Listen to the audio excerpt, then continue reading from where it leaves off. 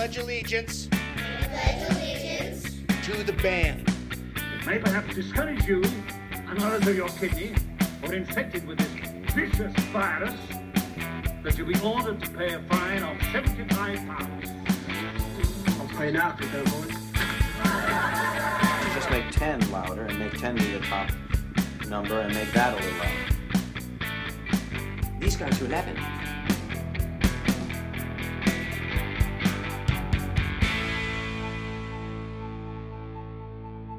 Let's get rockin'! Welcome to Movies That Rock, a rock and roll journey through cinema. I'm your host, Josh Fitzgerald, and I have a very special guest with me this evening who's here to talk about the ill-fated Fyre Festival, which is the subject of two documentaries on Netflix and Hulu. This is comedian and the host of Rock Solid. I'm super excited to have on the show to me tonight, Mr. Pat Francis. Welcome, Pat. Thanks for doing Josh. this. Oh, my pleasure. I'm excited about the topic. I'm excited to be on the show. This is definitely going to bring some good conversation. Usually when I do these, I have a lot of notes and I prepare a lot in advance. For this one, I did not. And you told me I didn't have to prepare anything other than watch the two documentaries. So yeah, just lead me wherever you want to go. Yeah, well, they kind of cover the same ground for the most part, but from two different perspectives. Before we do that, maybe talk a little bit about your show, which I'm pretty sure a lot of my listeners are listeners of yours as well. Sure. My show is called Rock Solid. It's the Rock Solid podcast. Mm-hmm. It's hosted by myself and my producer / co-host is my nephew Kyle Dotson. And we drop an episode every Thursday. We've been around this is our 8th year, going into our 9th year, coming up in the summer. That's amazing. It's wild. It really is wild. We have 396 episodes and 1.4 million downloads all totaled up. Oh my gosh, that's amazing.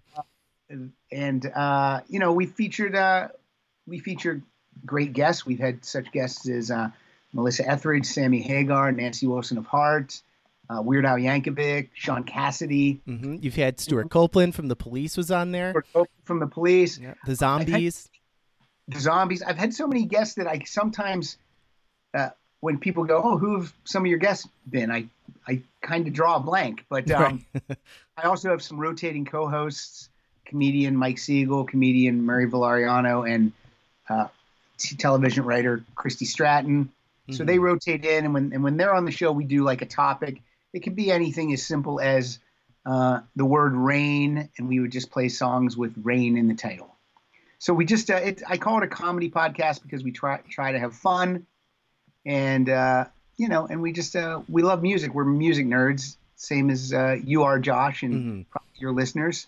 And I love doing the show. I've never said to myself or to my wife, I have to podcast tonight. So if you're thinking about doing a podcast, do it for fun first and foremost, and it won't be a chore. You know, it's funny, when I started this, I was getting a lot of anxiety about making sure I have, content for every month and this and that, and making sure I was on a regular schedule and everything. And it was way more stress than it needed to be, and it wasn't enjoyable. And now that I'm just kind of, whenever I record. And it's been a lot more fun. And Rock Solid it's one of my comfort food shows. Every Thursday morning, it's the first thing I do when I'm getting ready in the morning, driving to work. It's good company. And I've had the privilege of being on a couple times, so you guys should check out those episodes. You were great on the show. We did a Bee Gees episode, and we did an ABBA episode, and those are both great. And those are two of the episodes that I get a lot of feedback on. People love those episodes. Gosh, so yeah. That's awesome to hear. Yeah. The Bee Gees was a good time because that was Christy joined us for that one. Yes. And Christy's great. Yeah, she was a blast. And then ABBA, they're ABBA, so you can't go wrong there. My favorite thing is when we do a band or an artist episode, and I'll get an email and people will say, I am not a fan of Iron Maiden, but man, I love that episode, or whatever. And because we try to be entertaining. We try. Yeah. You succeed most of the time. Thank you. I'll take that. Okay. Since the podcast has been around, I've purchased more music in the 8 years that I have in a long time, because I'll hear like a couple of songs and I'm like, well, let me try one CD and then two, and the next thing I own it all. So it's very addicting. It's the domino effect. It is. I agree. We have a good community too of listeners, and I think everyone interacts, and people email me all the time. I answer emails. I try to answer them, within a day of when they come in. So I like that community feel. I like that people, it's so funny when someone will email and go, sorry to take up some of your time. And I'm like, are you what? I'm guilty of that myself. I do feel bad. Like I'm inconveniencing people. Give me attention. I always feel guilty. Never feels like that. But you're right, though. We do the camaraderie in the Twitter sphere and in the social media sphere for the Rock Solid show and for the music universe you've kind of helped to build is really amazing. Well, thank you. I didn't realize that would happen, but now that it has, I think it's cool. And I've met so many of the listeners and had such a great time hanging out with so many people. Yeah. And what's cool too is like if there's something that I can't find for some reason, a song or an album or anything, if I just mention that on the podcast, like blatantly say, hey, if anyone has this, could you send it to me? Yeah. People send it to me, and I love that. And I'll do the same for other people. Sometimes if I play a song, I'll say, oh, this CD's out of print, but if you'd like the files, let me know and I'll send them to you.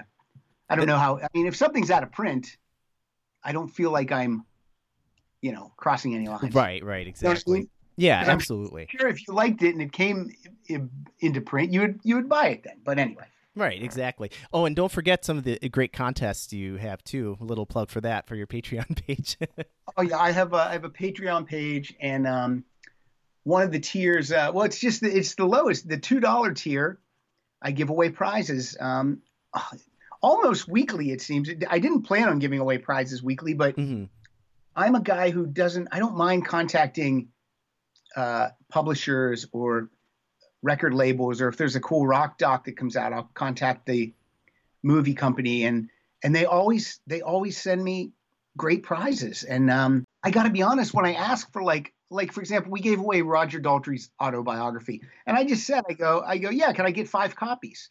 I don't know how many copies they would send me, but I said 5. You know what I mean? I don't know if it said 10, if they would go, we can't send 10, but yeah. And then now recently Patreon contacted me and they said that I couldn't have prizes listed in the description of the tier because it violates some gambling law or something. Oh, that's weird. Yeah. So what I'm doing, I took that verbiage off. I let everyone know that we're still giving away prizes. And instead of listing it as a giveaway every week, I just put a picture of the prize and I ask a trivia question. Oh, okay. Yeah, I did see something about the trivia thing. So yeah, the trivia questions now, wink, wink, nudge, nudge, those are giveaways. And instead of posting a winner's video, I think I'm just going to make that video live on my YouTube page, and then I'll email everyone who entered the contest a link, or just tell them to find out who wins, go to the YouTube page.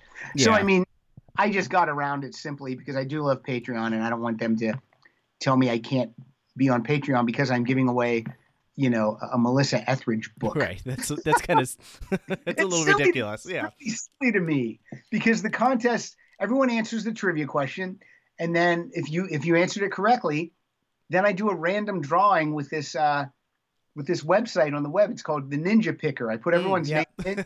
You click a button and it picks their names randomly. So it's all random. And I wonder if some people just like fast forward to see, or if they sit there and watch, because sometimes the video is 10 minutes long until the 5 winners are announced. But right. And one of the former guests of this show, Mr. Michael Bagford, seems to be, he's banking on these prizes. Yeah. Oh, that was a great episode too. Your Tommy episode. Oh, thank you. I'm a big Who fan, and you guys really covered the band a lot prior to getting into the movie, so that was cool. That was pretty fun. Michael Bagford has he just won this past week again. Yeah, he wins all the time, and I got to I just tell people, look, it's random. You can see that I'm not doing anything. Right. So yeah, he's just lucky. Sometimes Michael's the first guy to answer. Really? Oh, he's Yeah, because on that. I post it noon on Friday, and you have until noon on Sunday Hmm. to get your answer in. Now, there's been times when I haven't checked it till like 3 in the afternoon on Sunday, and Hmm.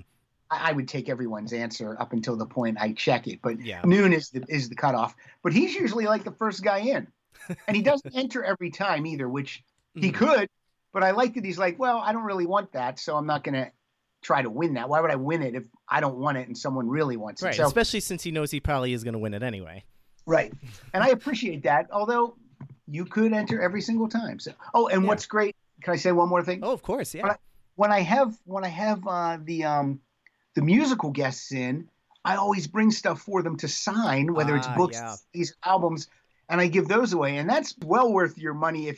I had Odyssey and Oracle CDs signed by 3 of the original Zombies. I mean, That is so if awesome. if you're paying $2 a month and you win that, that's like an investment because not that you would sell it, but you could sell it. You know what I mean? Right, right. And for $2 a month, that's like, come on, you can't beat that's that. what I always. I know how many listeners we have, and it shocks me that I don't have more Patreon people at $2, but Hmm. but you know what, I don't want to ram it down everyone's throat, but I do tweet about it a lot, and I mentioned it on the show once. But and my $5 tier, you get to enter prizes, and I'll follow you back on Twitter. And then I do a thing called the ASAP Club where I send people the episodes pretty soon after we record them and way before they post to the world. And again, right now, I think I have 5 episodes in the can. So the $5 tier and up, they've had those episodes for a long time. For months now, yeah. Yeah, for months. Yeah. And I mean, some people like it and some people, say, I still listen on the day, and that's cool too. But anyway, I usually will do both. I'll usually kind of like browse when for the ASCP Club, maybe not the whole episode, and then when it officially drops, I'll re-listen to the whole thing. But I can understand, like, if I had a musical guest on and you were going to hear that 2 weeks before it drops, I mean, I would listen to something like that immediately too. Oh yeah, like Nancy Wilson, I listened to right away. But a couple of my favorites were her, Stuart Copeland, and Terry Nunn. Terry Nunn, so cool.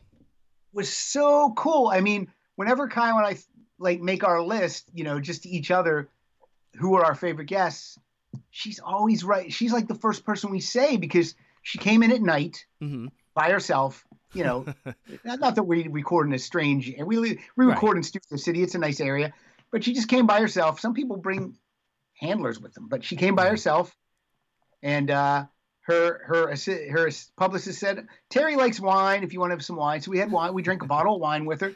She was just awesome.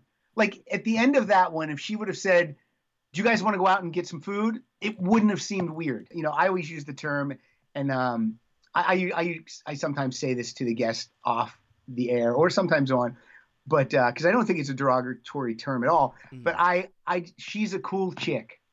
Yeah, she is. That's what I say. She was a cool chick. So, and I think she would embrace that. Absolutely she would. So, it's cool. Since I live in Los Angeles, like I'm on Skype right now with Josh, but I don't do Skype and I don't do phoners because you have access to so many musicians and artists that live in LA. So I like meeting them in person. I like sitting down with them. Because people who've never listened to the show, we kind of do a career retrospective when we have a musical guest, and we go through their catalog and we play their music, and just to watch them listen to their own music through headphones, they don't listen to their own music. Yeah. If they might play it on tour, but the chance that they went back and they listened to their catalog of recorded music, that's really slim. You know what I mean? Right. So I love at their reactions, like they're like, "Wow, that sounds really good," or "Hey, you know what? That guitar part's great," or "The drums are kicking," whatever they say. It's really cool, and to see the expression on their face, that's got to be. It's awesome. Rewarding. Yeah. When some people I've recorded with, you can tell they walk in and they don't quite know what's going to happen or how it's going to go, and then I do my research and I try to ask questions that that a fan would want to know. I Mm-hmm. I don't think I asked them the same old question that anyone would ask me or they've answered a million times. Mm-hmm. And whenever we're done recording and I walk them out to their cars, 95% of the time they say to me, wow, this was really great. You really know your stuff. This was fun or whatever. And That that is so cool. that makes me feel good. Yeah. Because Yeah. if someone said this was a waste of my time, I would really be bummed out because I don't want that to ever be the case. That'd be so disappointing. It would really be disappointing. We had Ronnie James Dio's widow on, Wendy, Mm-hmm. and she had such a good time. I mean, because she told me a couple stories that she didn't want to say on mic. She told me off air that were great, but she was so nice to me. And then she invited Kyle and I to go to this. They do 2 cancer events for Mm-hmm. me, Ronnie's name a year, and the most recent one was it's called Bowl for Ronnie. It's a night at a bowling alley, and Jack Black was there, a bunch of Geezer Butler from Black That's so Sabbath cool. was there, Eddie Trunk hosted. There were just tons of people there. But she invited me to that, and when she saw me that night, she was immediately, "Oh, you came!" And she was like, Aw.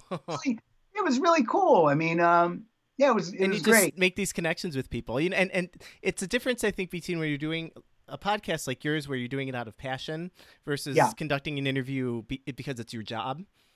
I think people people notice that. They can see the difference between wanting to do it and being forced to do it. If this was like a job, like if someone hired me to do music interviews or whatever, a Netflix show called The Rock Solid Interview, I would still do it the exact same way I do it on the podcast, because I'm always like I've been press people will contact me and they'll say, "Hey, would you like to have this person on?"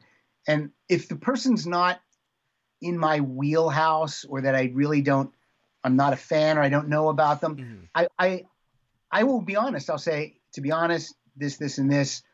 I wouldn't do your client the service that maybe someone else could. Yeah. Because I don't want to have people on just to, oh, I had this person on. It really has to be someone that I am passionate about, and because because then it's not going to make. You're not going to be invested in it. The audience probably won't be invested in it. Right. And Like ultimately, the artist is not going to feel. Right. Yeah. Like when I watched that Dan Rather interview, the big interview, that's the job I want. It's so like when he interviewed, like he was interviewing Carly Simon. I'm like, no, could you imagine? Go to Martha's Vineyard and interview Carly Simon. It's like, that guy gets everyone. I'm like, Robert Plant, come on. Maybe you just got to set up shop in your garage. Like I know. Yeah, like Mark Maron. Like Maron, yeah. I don't know how he got people to come to his house. I would That's couldn't, insane to me. Yeah, I would feel like when they come to it's my wife's office where she teaches screenwriting. Mm-hmm. But we're all set up professional. It's all professional in there. But when they come there, I feel. But I wouldn't be like, "Well, you want to come to my house?" I'd be like, "What?" Like we had bassist Rudy Sarzo on. He played with Ozzy, Whitesnake, Quiet Riot. He probably lives 10 minutes from my house, but I still wouldn't ask him to come to my house. Right. You know what I mean? Yeah. So, that would be so uncomfortable. And I imagine think for the guests too, like coming to this really a stranger's house and just and coming up to my office. Right. I just doesn't seem. It here, doesn't step seem into my office, please. You've been there. I put even when it's just me and Kyle, I put there's a big flat screen TV in the office, and I put up the podcast logo. I put it up on the big screen. It just makes me super feel professional. Like we're doing a show. Right. And you don't have that when you're in a garage. You just have junk laying all around. No, you just have your stuff. Podcasting is weird though, because like right now, you and I are talking, and we're talking as if someone is listening to us right now. Right. But no one's listening to us right now. It's just it's a closed conversation. Yeah. Right. And it's so sometimes when I step back and think about that, I'm like, that's kind of weird. Like if you're on radio, you're live on the radio and people are listening to you in real time. So it is a weird, neat thing that you have to, like right now, you and I are pretending that people are listening to us right now. Right.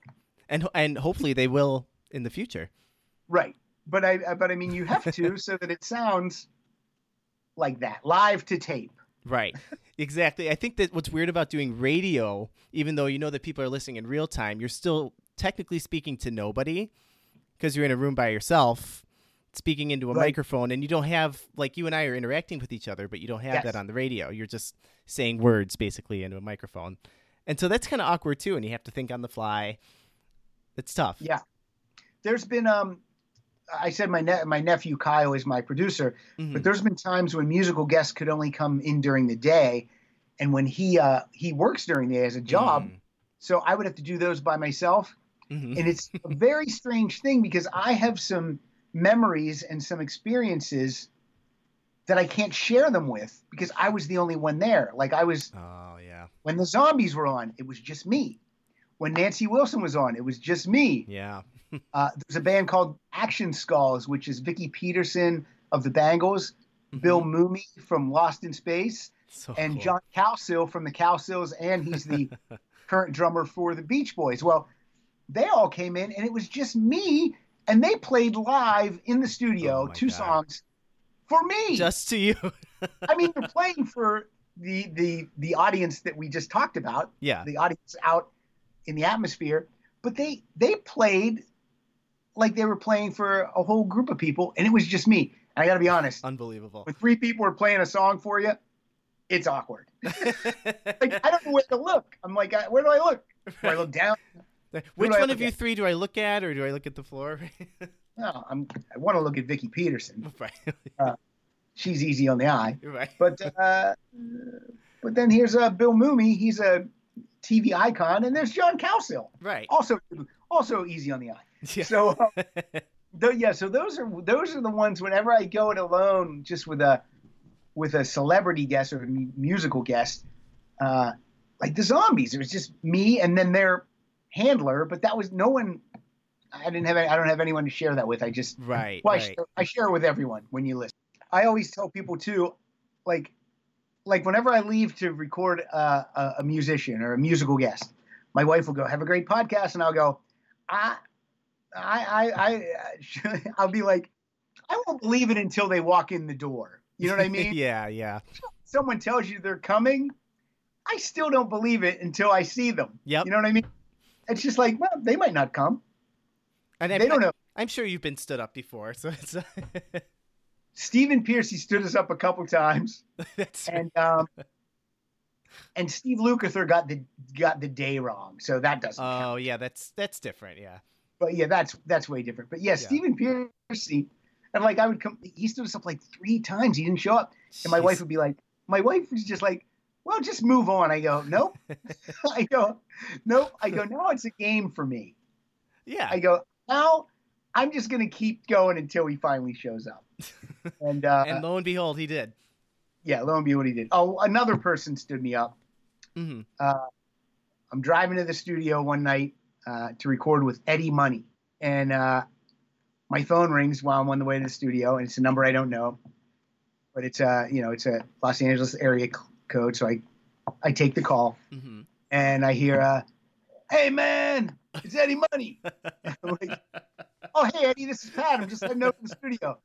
"Oh brother, I got a flat tire." I'm like, "Okay, so you're gonna be a little late?" "I don't got a spare." "Okay, so," and I'm just like, and did the dog eat your homework too? Right.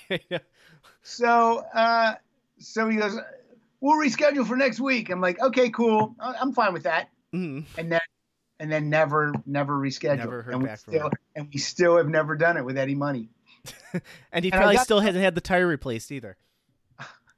I didn't believe it for a second. I didn't believe the story at all. And I got to be honest, if Eddie Money, when we finally get him on the show, he will be so excited that he did this show because you have no idea, neither does he, what a big Eddie Money fan I am. Yeah. I am like, it's going to be the biggest kiss-ass money fest you've ever heard. So he's gonna be pissed that he made up that excuse the first time. I know he won't even remember. That's true. So anyway, okay, Josh. All I'm doing is talking about my show. Oh, it's fine. I'm here for it. That's awesome. Do you want to get into Firefest? Are you ready? Let's get into Firefest. Also, I believe that Ya Rule just dropped a brand new app, maybe today. Ooh, I did not know about this. It's basically an app where you can book acts through. Does that sound familiar? Okay, yes. I didn't realize that it was okay. That's like the Fry Music booking app. It's a different name now, right? Yeah, but anyone who buys that app or does anything with Ja Rule after watching these documentaries, you get what you get. Yeah. You know what I mean? Yeah. So you got to know what you're in for. Yes, exactly. So when we end this call, I'm going to be doing some investigative work because they mentioned something. I think it was on the Hulu one that he was getting back into the booking thing or something. I didn't know that it was official though. Fyre Festival. I don't even know where to start. Now I got to be honest. I knew actually nothing about the Fyre Festival before watching either one of these documentaries. I hadn't heard anything about it. Me neither. Yeah, and apparently it was such big news, but I don't remember any of it. Yeah. Well, and you look, I'm way older than you, so I definitely didn't hear about it. But I kind of thought maybe you did. Now, if you're telling me you didn't, then apparently you and I just don't hang around with enough influencers. Right. No, we got to fix that. Yeah, and these both like dropped the same week, didn't they? So yes, so the Netflix one, I guess, had been anticipated for a long time. It was really publicized that it was being made and everything, and then 5 days before that dropped, Hulu kind of swept in and dropped theirs, right, in advance of the Netflix one, and it kind of stole their thunder a little bit. So now they're kind of battling it out over which documentary is the official one or the superior one or whatever you want to call it. Which one did you watch first? I watched the Netflix one first. Me too. Yes, and I almost wish I had watched the Hulu one first because it gave more of a history on Billy himself, and I think that would have made me see the Netflix one in a different light. Yeah, and the Hulu one's called Fyre Fraud. The Netflix one is called Fyre: The Greatest Party That Never Happened. Which one? I don't want to be. I feel like I'm in host mode. No, that's fine. Which one did you like better? That's tough. They're pretty different. I think for I think for sheer entertainment value, I'd probably go with the Hulu one, and for like an info dump, I would go with the Netflix one. The Netflix one was more interesting. The Hulu one was more entertaining. Yeah, I agree with you. I did like the Netflix one better because the Hulu one does a bunch of stuff that I hate in documentaries, like when they fall back on like public domain file footage of like an old cartoon. That's true. Or something like, an old cartoon of a train wreck or something. And I just I hate that type of, I don't want to call it cheesy. It's just, I don't like. It's very lazy filmmaking. Yes. One big problem I had with the Hulu one was how they exalted him at the beginning as this wunderkind. He was a business savant when really, no, he was just an asshole. Yeah, he's a douchebag. He's a shice. The Hulu one, they actually interview him. Kind of a waste, I have to say.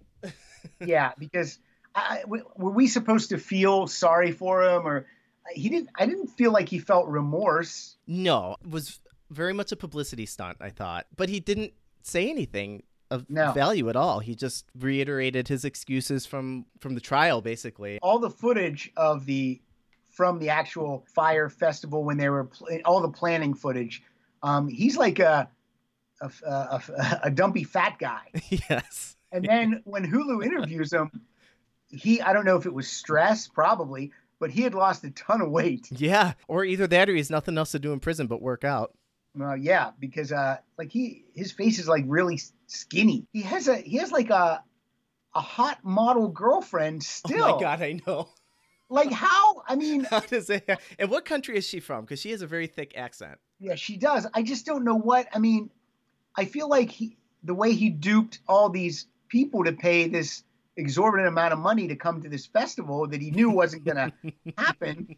Like he's duped her somehow. Oh my God. And she's still making excuses for him. Yeah, I mean, why doesn't she move on? There's better looking dudes than him, and guys that actually have something going on. I just don't. Yeah, swipe left. But it was amazing to watch. First of all, how much did it cost to go to this thing? Oh, upwards of like $500,000 for the villas. The elite villas. Yeah. It's so funny. Like, again, this is showing my age. I only knew like 2 bands on the list that were supposed to be there. I knew Blink 182. And I knew Ja Rule and right. And maybe one more, but I was like, people are going to pay this much money to go. It's not like you go to Coachella and you see McCartney and the Stones and, we see everyone. Right. I think the appeal was that they made that video with the babes on the beach and the drugs and the yacht. They were pouring that all over social media, and everybody's like, "Ooh, I got to be a part of this scene." And that, I think, was what the real draw was, not so much the music. Yeah. Because, I mean, they're all going to be so shit-faced the whole time that... Right. Yeah. Everyone thought they were going to hang out and drink champagne with models. Right. And have a VIP experience. Yeah. Like hang out with Kylie Jenner for a weekend. Yeah. I saw I think it was Kendall. Was it Kendall or Kylie? Oh, Kendall. Yeah. Thank you. Yeah. So they paid Kendall $250,000 to just tweet or Instagram about it. Just to promote. That's just all. To promote. So I saw some people on my Facebook page were talking about this, and people that I don't know, but we're friends with them, so they could chime in on the thread. They were like lambasting Kendall Jenner. And I was like, now look, if they said, hey, we'll give you $250,000 for one Instagram post, and they paid her and she did it, well, then for the people doing the Fyre festival, that is just marked up to and comes out of their advertising budget. You know what I mean? Yeah. They were like, well, she should know better. I'm like, well, just the fact that they paid her made her think it was legit. Exactly. If they had that money to throw around, I mean, who's going to question it? I wouldn't question it. If someone said, oh, Pat, I'll give you, I don't know, $5,000 to tweet this. Right. And they paid me in advance, I would sure tweet it. And then if orange box didn't happen, I would tweet, hey, I didn't know anything about it. Right. But I mean, you can't fault that girl. She did nothing wrong. Right. They gave her $250,000. If once that's in your bank account, that's proof that this is going to happen. Yeah. It's not proof, but to you, the individual, you would think, well, this must be a thing if they have this kind of money to give me. And how in the hell did he get that kind of? It's not like he was born with a silver spoon. Like, no, this dude had to get it from somewhere. It's like when I contact Capitol Records and they send me 5 CDs, he just does that on an astronomical level. I mean, it was unbelievable. What? Some people are interviewed in both documentaries, but then some people are just in the Netflix one. Right. Now, there's a guy in the Netflix one that's worked with this Billy McFarland many, many times. He's the gray-haired gentleman. I'm not quite sure what his job was. Was he an attorney? Not the blowjob guy, right? Yeah, well, I was going to say it. We're getting there later, but okay. But, is that the guy you're thinking of, or? Yeah, that's who. Yeah, he's not in the Hulu one, but right. Like, do you want to talk about that part now? Sure. I mean, I brought it up. Now, what was in what capacity was he? Like an advisor? Was he an investor? What was he? I think he was an investor who, I guess, believed so strongly in Billy's vision that he was willing to just go to the ends of the earth, literally. Yeah. There's one point in the film where they get in some financial straits. So Billy asks this guy, I'll let you continue. I'll let you finish. Okay. So it's something about water, right? It's like the Avion water. They didn't have the money to pay like the intercontinental tax or whatever it was to get the water imported into the Bahamas, right? And so it was like a last resort. They called him up. I don't know. To me, this sounds almost like a hate crime where they're like, you're the gay guy here. Go and, give him a BJ so we can get our water. Being the subservient believer that he was, he agreed to do it. And so he He agreed to do it. Yeah, he agreed to do it. And then when he got there, the guy was like, "You're kidding me, right? You're not actually going to suck my dick." And he's like, "I was ready to," but he's like, "Here, just take the water and pay me when you can."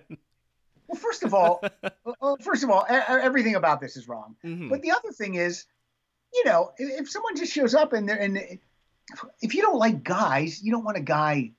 You know what I mean? Right, and right. If you have any type of morals, Mm-hmm. if you have any type of morals, if they sent a girl over to do that, your reaction should be the same. No. This isn't what's gonna happen. Right. But it was nuts that this guy believed in this shyster Billy McFarland so much that he was gonna do that. Right. And unbelievable. That's why I was saying to him, like, that sounds like a hate crime.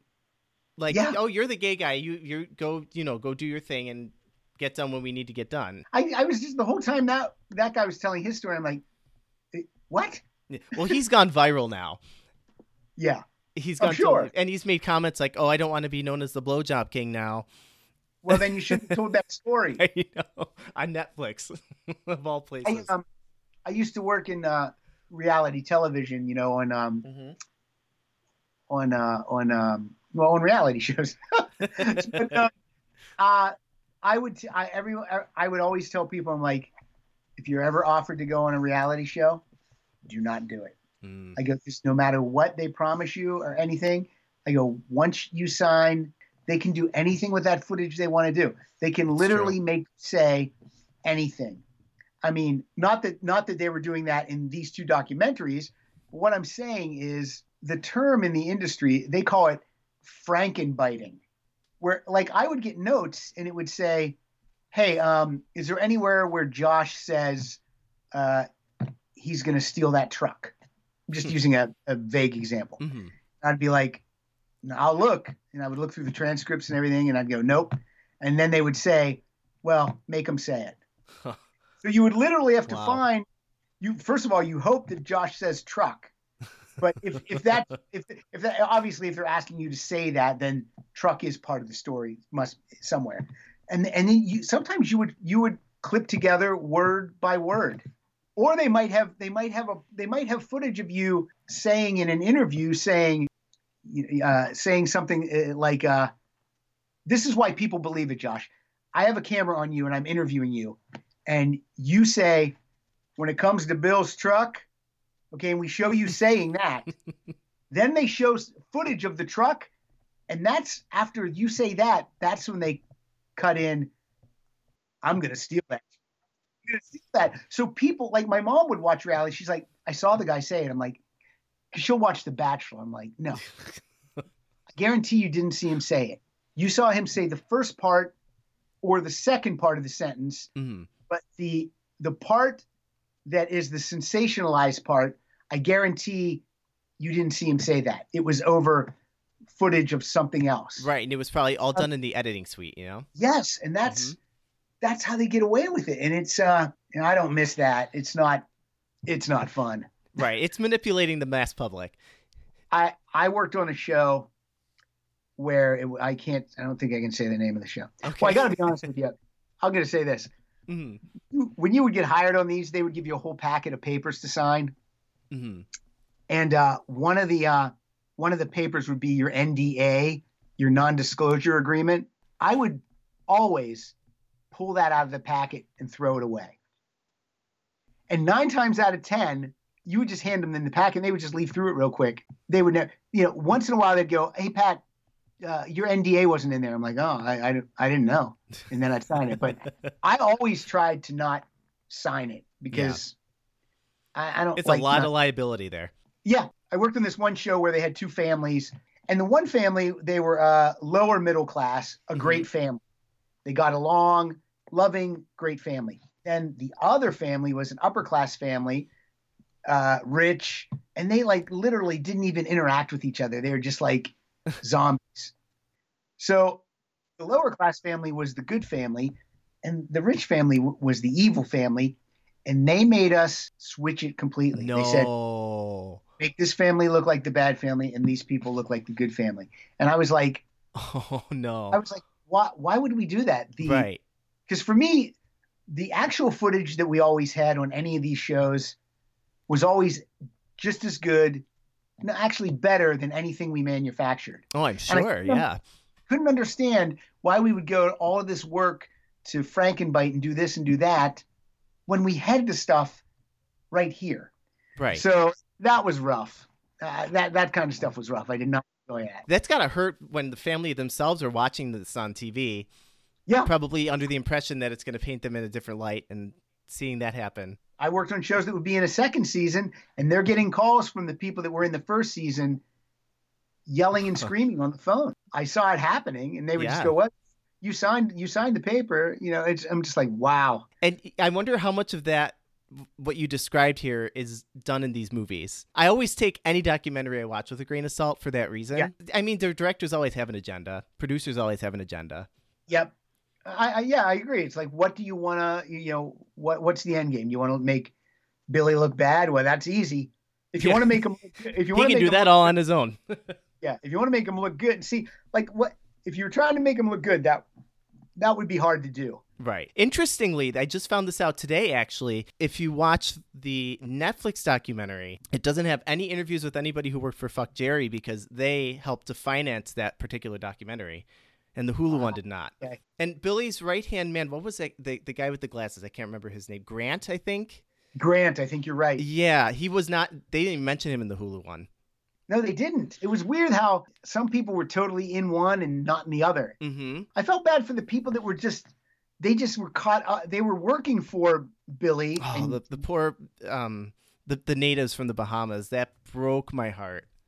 Well, you know the woman in the one that fed everyone and said that she lost $50,000, which was her life savings? Mm-hmm. There was an Indiegogo for her, and they raised over $135,000. Wow.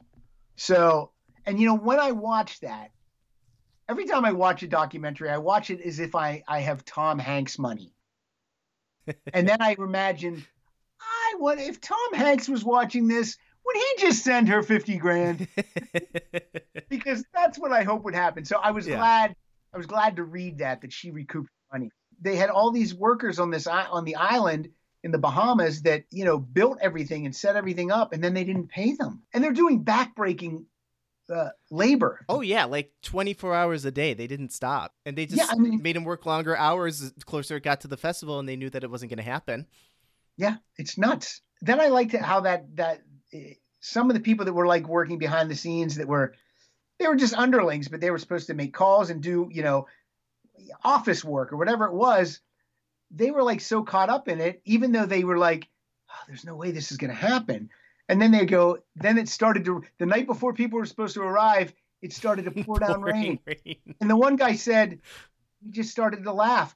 And he wasn't making fun of the people that were flying there and spending the money. Mm-hmm. It was just like a nervous reaction. Like, I can't believe this. When it rains, it pours. Yeah. What was funny? What was weird about this to me? And we're giving some spoilers away. People are getting on a plane to fly there, and Billy McFarlane and Ja Rule. Is it Ja Rule or Ja Rule? Ja Rule with a J. Yeah. They know this isn't happening. None of the bands are coming. They've all canceled. So they just thought these people would come and be like, oh, we're fine that none of the bands are here. What? Yeah, let's hang out in our FEMA tents all weekend and just get drunk and be stranded together. Like what is going through their heads? Right. If I went to see the Stones and when I got there, they go, the Stones aren't here, but Counting Crows are still going to play. Well, what? No. No. Except it wouldn't be Counting Crows. Like that would be the equivalent of the Stones canceling and having Ted Nugent replace them. Yeah, terrible. How is Ja Rule not in jail? That doesn't make sense to me because he was complicit in this whole thing. Absolutely. Did you notice that he stopped hearing his name about halfway through both of the movies? Yeah. Why is he getting a pass on this? I don't know. How did he get involved in the first place? I know. And those videos they made, I have to tell, what a bunch of douchebags they are. Smoking big cigars and drinking and living large. It's literally like, a rap video, but the Yeah. rap video, they're making a video for entertainment. Right. You know what I mean? It's clearly staged, whereas this is not clearly staged. Yeah, this is staged, but it's supposed to play like it's real. It was. I'm telling you. You It's know, fascinating. I'm gonna give Ja Rule some credit though, because he has a couple one-liners in the movie that I think are like up with some of the best of the year. like it's not Write that it's down. not fraud, it's false advertising. Is my personal favorite. Oh my God, what is it? He could work for the Trump's administration. right Oh now. yeah, absolutely. I recommend that people watch these. Oh, I do They too. are entertaining. I mean, don't cancel a night out with friends to stay in and watch it. But if you're folding your laundry, Right.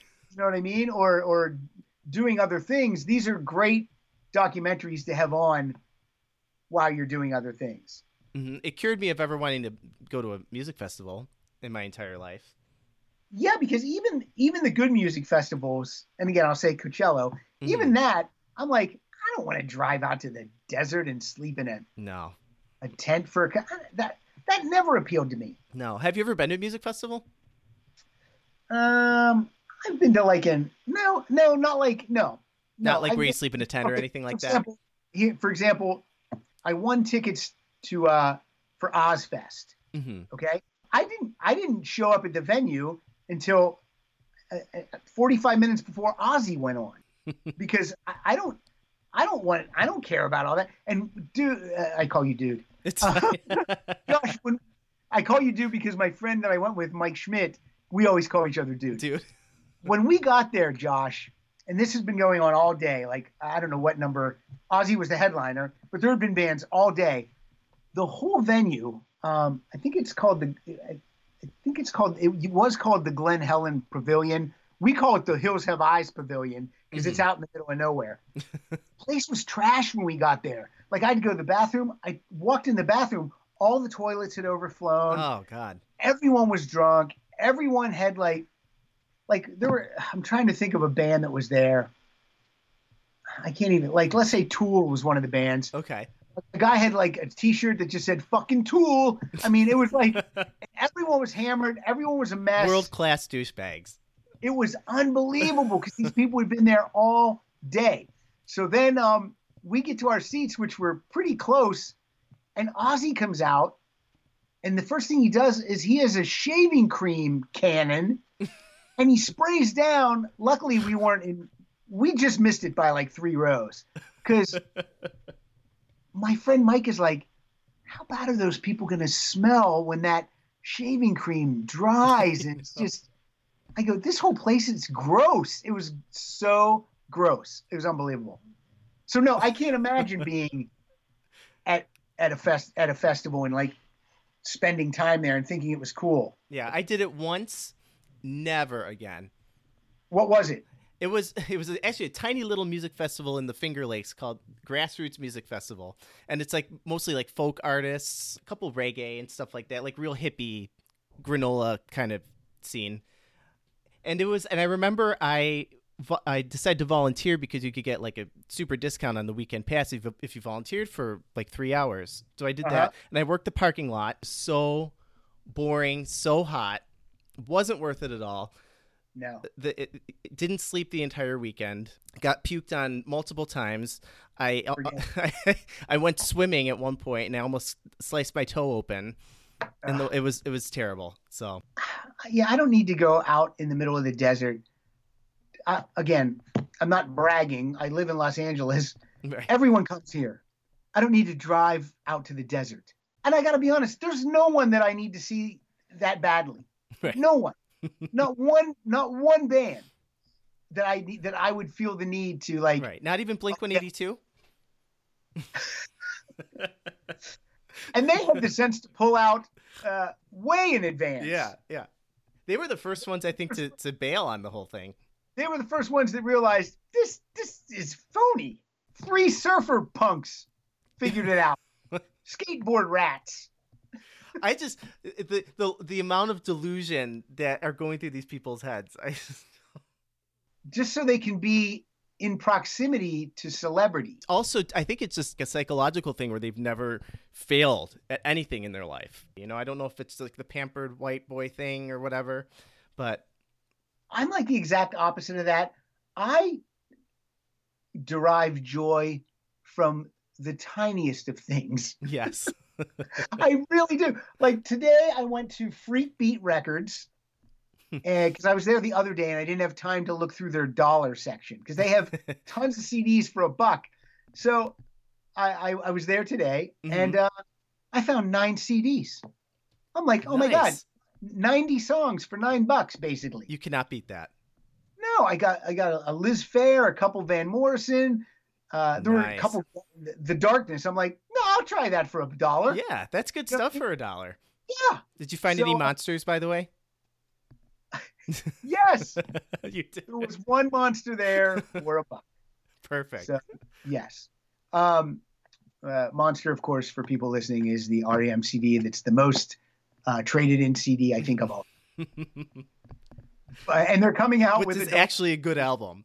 They're coming out with it is a good album, and they're coming out with the deluxe edition this year. Yes, I heard about that. I really want to have Mike Mills on. He lives out here. Oh yeah, I met him recently. Oh, where? He was just touring with his orchestral thing that he did, and cool. It was right in Buffalo. Yeah, he stayed after the show. My brother works for the venue that he was playing at, so really, really cool.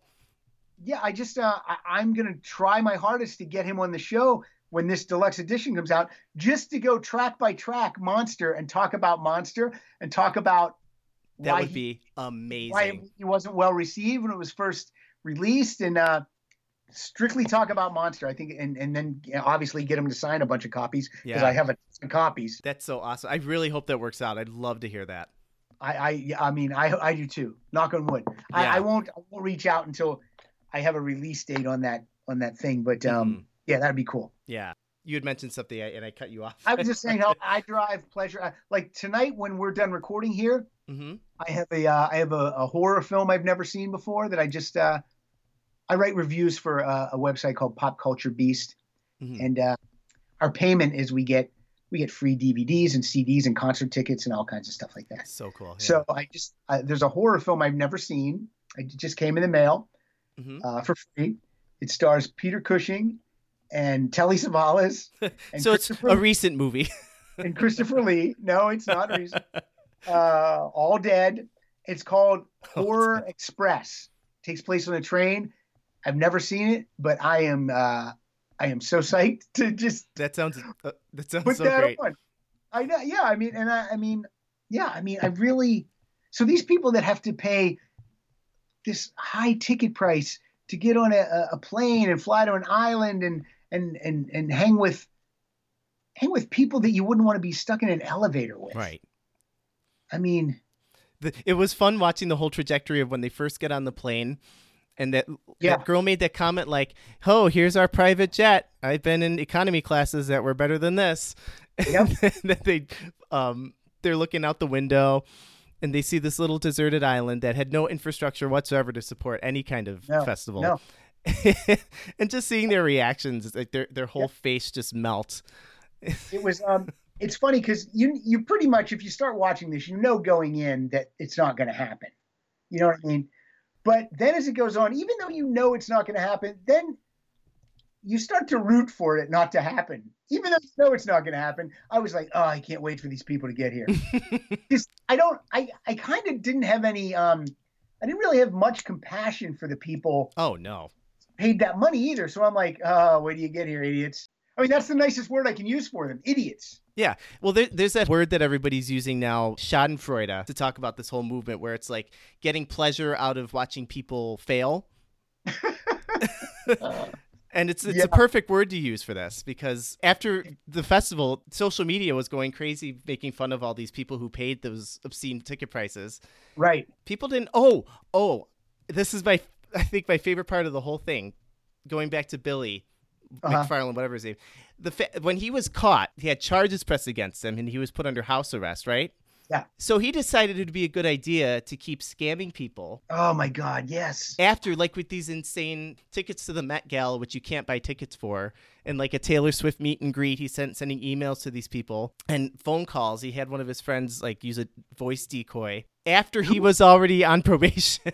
It doesn't make any sense. You're on probation. You're obviously guilty. Right. You pretty much feel like you're going to go to jail. Why would you continue to be fraudulent and scam people? It doesn't make any sense. That's why I think it's something. Has to be some kind of psychological issue there. The what was that term you used again about what people? Schadenfreude. Oh, now I'm going to use that term to explain something. Okay. When my background is stand-up comedy, I was a full-time stand-up for 6-7 years. Mm-hmm. I started in Chicago, and the best thing when I was starting stand-up, and I was in a community of stand-ups, and the best thing was when you went to see your friend perform, you always wanted to watch your friend bomb. It was the funniest. It was the great. You didn't want to go watch your friend kill.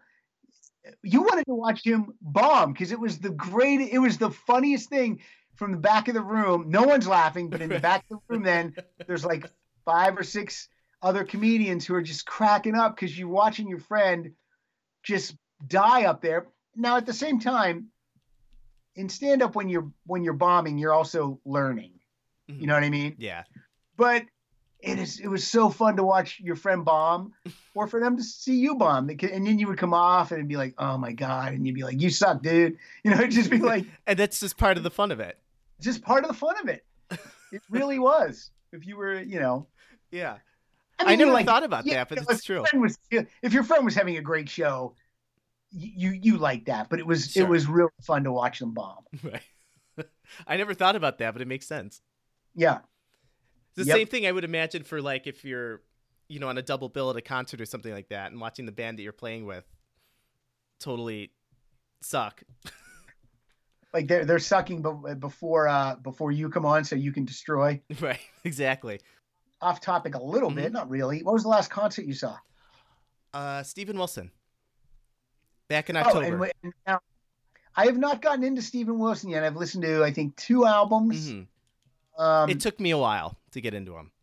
Yeah, I haven't got into him yet. I have a lot of albums that he has remixed. Oh, those are so good. He does a lot of that stuff with Yes and Chicago and a number of other bands. But I heard he puts on an amazing show. It was a great show. It was long. It was a little over 3 hours with an intermission, and yeah, great light show. A lot of some really cool videos and stuff like that. And the band was so tight. It sounded just like the albums, which I'm always impressed by. Do you want it to be that, like when I saw ELO, it was like perfect. But sometimes when I see a live show, I want there to be something a little dangerous about it. I mean, ELO is not going to be dangerous. But you know what I mean? Yeah, like an edge that's not on the album. Yeah, and I always use the words a little spontaneity, or of some sort, or something different. I don't know. I see what you're saying. You don't want to pay that money to hear what you can hear at home. Exactly. I mean, I don't want to go see, like, I never got to see the Ramones. I love the Ramones. I love all their records. But when I hear a live album, I don't like it that much. Yeah. You know what I mean? It's too raw. Yeah. It's too. They're one of the bands that benefit from studio polish. Yeah, I mean, maybe if I'm there, I would love it because you're in the moment and there, and you don't realize it. But that's just me. I saw. I had a bucket list concert last Saturday. I finally saw Elton John, right? Elton John. Yeah, we've had the tickets for a year. It was my birthday present last year. Now it's this February, and we finally went. And it was very strange because he sounds great. The band sounds great. But I didn't really think about it that much. The guy's 71 years old. Yeah. He's overweight. and he sits behind the piano. Mm-hmm. So I mean, as far as the show goes, It's not much there. it's not really much there. I mean, they had a giant video, the best video screen I've ever seen, gigantic. So you got to see Elton up close. You got to see his hands. Got to see the band, and then sometimes they would show films that went with the songs. But the films, they didn't really go with the songs. Like they definitely weren't literal. You know what I mean? Yeah, yeah. The song, I guess that's why they call it the blues. Mm-hmm. The video was all about people that were together that didn't want to be together or that were having a shitty time at whatever. And Pilar, like, my wife leans over to me and she goes, "That's really not the video that I thought was going with this sentimental song." Right. I go, "I know, right?" So so that was weird. And then like between songs, Elton would stand up, he would bang the lid of his grand piano, like bang it, like woohoo, and then he would like point at different sections of the crowd, and he would walk a little bit, walk up and down, and he wouldn't high five anyone. He just walk up and down and point, and then he back to sitting down and playing the next song. Now we saw Billy Joel a year and a half ago. He puts on one hell of a show. He put on an amazing show, and I was trying to figure out what the difference was because he's overweight. He's probably in his 70s. Yep. Yeah, he looks like Orson Welles. He sits behind the piano. But I think he came out from the piano and maybe sang a couple at the mic, but he just seemed to have a lot more zip and a lot more energy. I saw both of them together. They shared a bill, and it was obvious when they were on stage the difference in showmanship between Elton and Billy. Like Billy would be standing on the piano and jumping up and down and tossing his mic up in the air and talking to the audience. And Elton, like you said, he would just kind of phone it in, play the songs, and bow and leave. And Billy Joel was really self-deprecating. Before he sang the ballad of Billy the Kid, he said, "Before I sing this, I'm going to explain to you all the inaccuracies in this song," which is, I can't think of the lyrics, but like something is about east and west of the Rio Grande. Oh, yeah. Well, that's wrong because the Rio Grande runs this way. I mean, it's just hysterical. But he was really self-deprecating, and I find him to probably not be a great guy. But Hired Gun changed my opinion a little bit, but yes, exactly. But he was he really had some zip. And another thing is, all of Elton John's stage patter since this is his farewell tour was all about. It was very maudlin. It was very, very much about like saying goodbye. Like, I'm thankful for the fan. Yeah. Thanks for coming out. And I'm thankful for my relationship with Bernie Taupin. And I'm thankful, and I appreciate this and I appreciate that. So it was very much like sentimentally and sappy. But like not a downer, but you know what I mean. Yeah. Where Billy Joel, he hasn't announced retirement. He's only retired from making new music, and that was 28 years ago. Right. So he's like, "Oh, this is what I do now. Let's have a great time, Piano Man." He's really owning it, and Elton John is just going through the motions. Also, it seems like whenever there's a concert in LA, I always know that there's a chance of a special guest coming out. Ah, yes. And for no special guest with Elton John, Billy Joel brought out Pink, who sang New York State of Mind. Oh, my God. And then he brought out Axl Rose. What? And they did Highway to Hell. Are you kidding me? That's amazing. amazing. It was amazing. Yes. And then we saw the Foo Fighters out here once. It was when Dave was in the his leg was broke, so he was playing from the guitar throne. He brings Stevie Nicks out, and they sang "Stop Dragging My Heart Around." Get out of here! That's amazing. And the girl band Haim came out and sang background vocals. That's incredible. And then Jack Black jumped up, and they did I forget what Rush song they did, maybe Tom Sawyer. But I was just like, oh my God! I mean, that's one of the coolest things about living out here if you like music, because sometimes people would just play that aren't on tour. You'll just hear about it. Hey, Sheryl Crow's at the Troubadour Friday, and you're like, are you kidding? Wow. It's not even on tour, just stuff like that. And then you try to get in, and sometimes you do and sometimes you don't. Yeah. But it's a good music city, as I'm sure Chicago, New York, Austin, all those places. Yeah, Nashville. Yeah, Nashville. Where do you go? Because you're in Buffalo. Yeah. Where do you go to see shows? More often than not, usually either at the arena or we have a place called the Town Ballroom, which is kind of like a, I don't know what I could compare it to. It's just like a standing room only kind of place with a bar, like medium size. That's where I saw Steven Wilson. Okay. Either there's sometimes at the our version of the Pantages for what you have. Sometimes they'll have some decent people come through. Like Neil Young played there a couple years ago. Oh, That nice. was pretty cool. Yep. And Prince played there the last time he was in Buffalo. Wow. Which is, Did you see that? I did not. I and the reason I didn't is because it was like the week after I went to college. Yeah. And I couldn't go, so it was a disappointment. But I always liked Prince. I know all the hits. Mhm. I'm not a big Prince album guy, and Yeah. I know Purple Rain, I know, but I did. My friends out here were going to see him at the Staples Center, and they're like, "You want to go see Prince?" And I'm like, "Yeah," because even though I just know the hits and I didn't know, and sometimes I know he plays deep cuts, I still felt like that's going to be a pretty great show. yeah, And man, it was. I can only imagine. He was a bucket lister for me, and that Yeah. obviously didn't pan out. But but yeah, I never saw the Ramones. I never saw Queen with Freddie, so yeah. it's tough.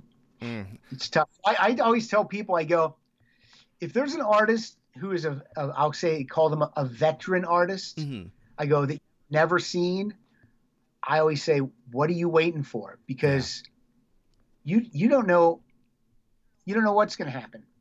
Not to you, but to them. To them. Yeah. You should definitely go. Like, Mike Siegel, one of my co-hosts on Rock Solid, he was asking me how Elton John was because he had never seen him either. Mhm. And I said, I was telling him exactly what I told you. And he's like, maybe I won't, because he was thinking about going. He goes, maybe I won't go. I go, no. I go, if you've never seen him, you have to go. Right. I'm not telling you not to go. I would never tell people not to go to anything. Yeah. Even like when I see a movie, I'm like, I didn't like it, but you should still go see it. Yeah. So he went. He actually enjoyed it more than I did. Really? So I go, see, it's a good thing. He's like, no, everything you said was true, but I didn't mind that. So I don't know do you have any bucket list people right now? The Who, this tour, that's why I'm jumping all over it. I've never seen them. It's got my ticket, and I hate when people say, "Oh, Adultery can't sing anymore." It literally takes Roger about 3 songs to really get warmed up. Mm-hmm. So the first 3 or 4 can be sketchy, but then he gets warmed up, Mm-hmm. and they're great. Like I never miss the Who because I love the Who so much, and their tickets, unlike the Stones, are more reasonable. Yeah, and the Stones are on my list too, but I don't know. It's a price funny. thing, yeah. And they're coming to I've seen them. I saw them once. Siegel has not. Mm-hmm. They're coming here in May, but they're coming to the Rose Bowl. I mean, yeah, that's a stadium. right. Every seat is a nosebleed. Every seat's a nosebleed, and it's And when I saw them at Dodger Stadium, which is still a stadium, but not as big as Not the the Rose Rose Bowl. Bowl, yeah. It's insane. So yeah, that's rough. I can't really think of. I don't know if I have many bands that I haven't gotten to see in some form or another. Now, do you have any bands that you kind of look back on now and be like, oh, I'm so glad I was able to see them while I had the opportunity? Like ones that have either broken up or passed away or something like that? Anyone who's passed. I mean, I got to see Tom Petty out here with Mudcrutch twice, both times at really small venues. The first time at the Troubadour, which only holds about 300 people. Oh, wow. And then the other time That's was really at the Fonda, which holds maybe 2,000. So even though I only saw Tom Petty and the Heartbreakers once, way back in 1987, seeing these Mudcrutch shows, it's so close to him was really something cool. I never could imagine. Never thought he passed away.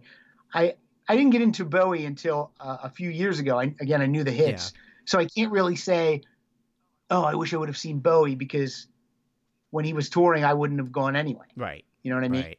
And he was was he known for his live act? I don't know that he was such a not live performer. I don't know. I don't know if I don't know the answer to that, but I try to see anyone that I like now that I had never seen Joan Jett, and I got to finally do that. I got into Joe Jackson late. I knew the hits, yeah. but now I have all the albums. So I went to see him 3 or 4 years ago on his last tour that he did. Yeah, I saw that too. That was a great tour. I wish I would have seen Phil Collins. He came through in October, but I just couldn't.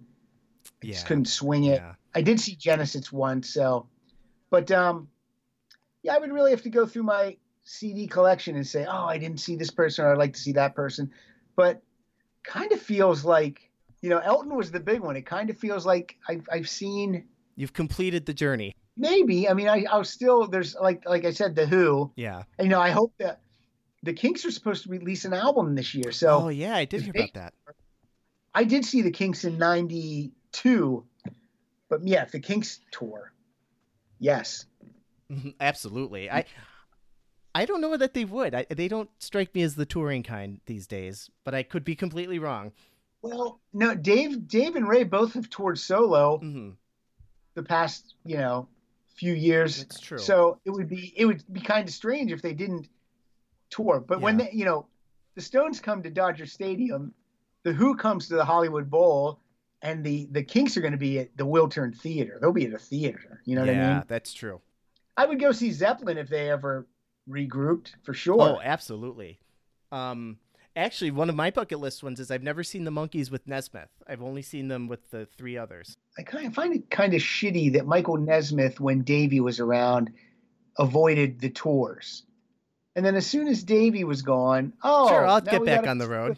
It's kind of, I don't know, that's kind of dickish, It right? is, I mean, that's true. and I don't know who's to blame. Maybe, I don't know anything about those guys. Maybe Davy Jones was a dick, and Nesmith's like, I'm not going on tour with that guy. Could be. But I don't know. But it's just weird that those 4 couldn't. Yeah, it speaks volumes. Together. Yeah, get it together for at least one tour. Right. Because, now it's I'm glad I went to see that show with Craig and Megan. Craig, yep. With Craig. So. Is there anything else you wanted to cover about any of the movie or anything? I think we. I mean,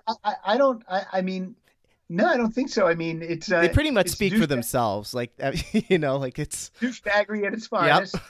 Documentary filmmaking at its most manipulative. Right. In places.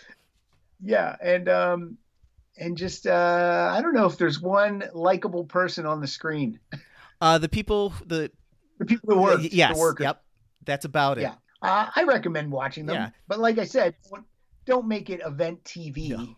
You know what I mean? Just casually put it on, and or if you're if you're in the mood for making fun of millennials. Yeah. They're just like 90 minutes long too. I don't think they're long. You could easily watch them both back to back. Making fun of millennials. You could, yeah. You could, yeah. Have a Fyre Fest party. The Netflix one is 97 minutes, and the other Hulu's is 96. Oh, there you go. A minute apart. Minute apart. So roughly the Netflix same with the credits. Yes. So, well, thanks for having me on. Josh. Pat, this has been such a blast. Thank you for offering to do this, and I hope I can have you on again sometime in the future. And I look forward to you making another trip to LA. Yes, and, I'm hoping to sometime in the near future. RockSolidPodcast.com. You can find everything about the show. You can even find links to listen to the show. So RockSolidPodcast.com.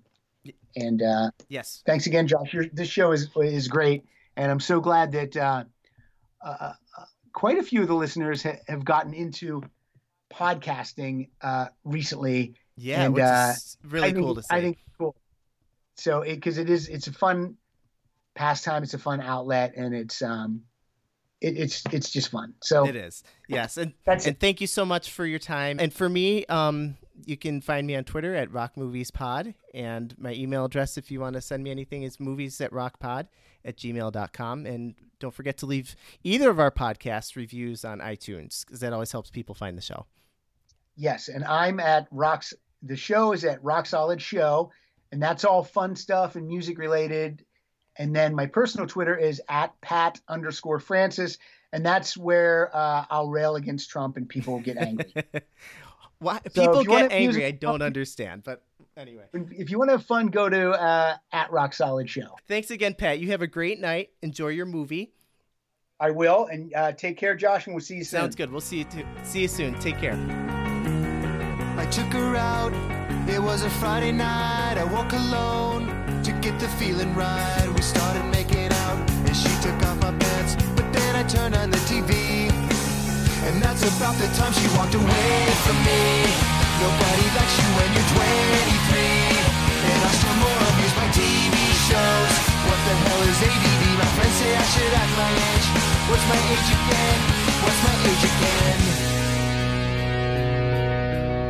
Then later on the drive home, I called her mom from a payphone. I said I was the cops and your husband's in jail. The state looks down on sodomy, and that's about the time that bitch hung up on me. Nobody likes you when you're 23.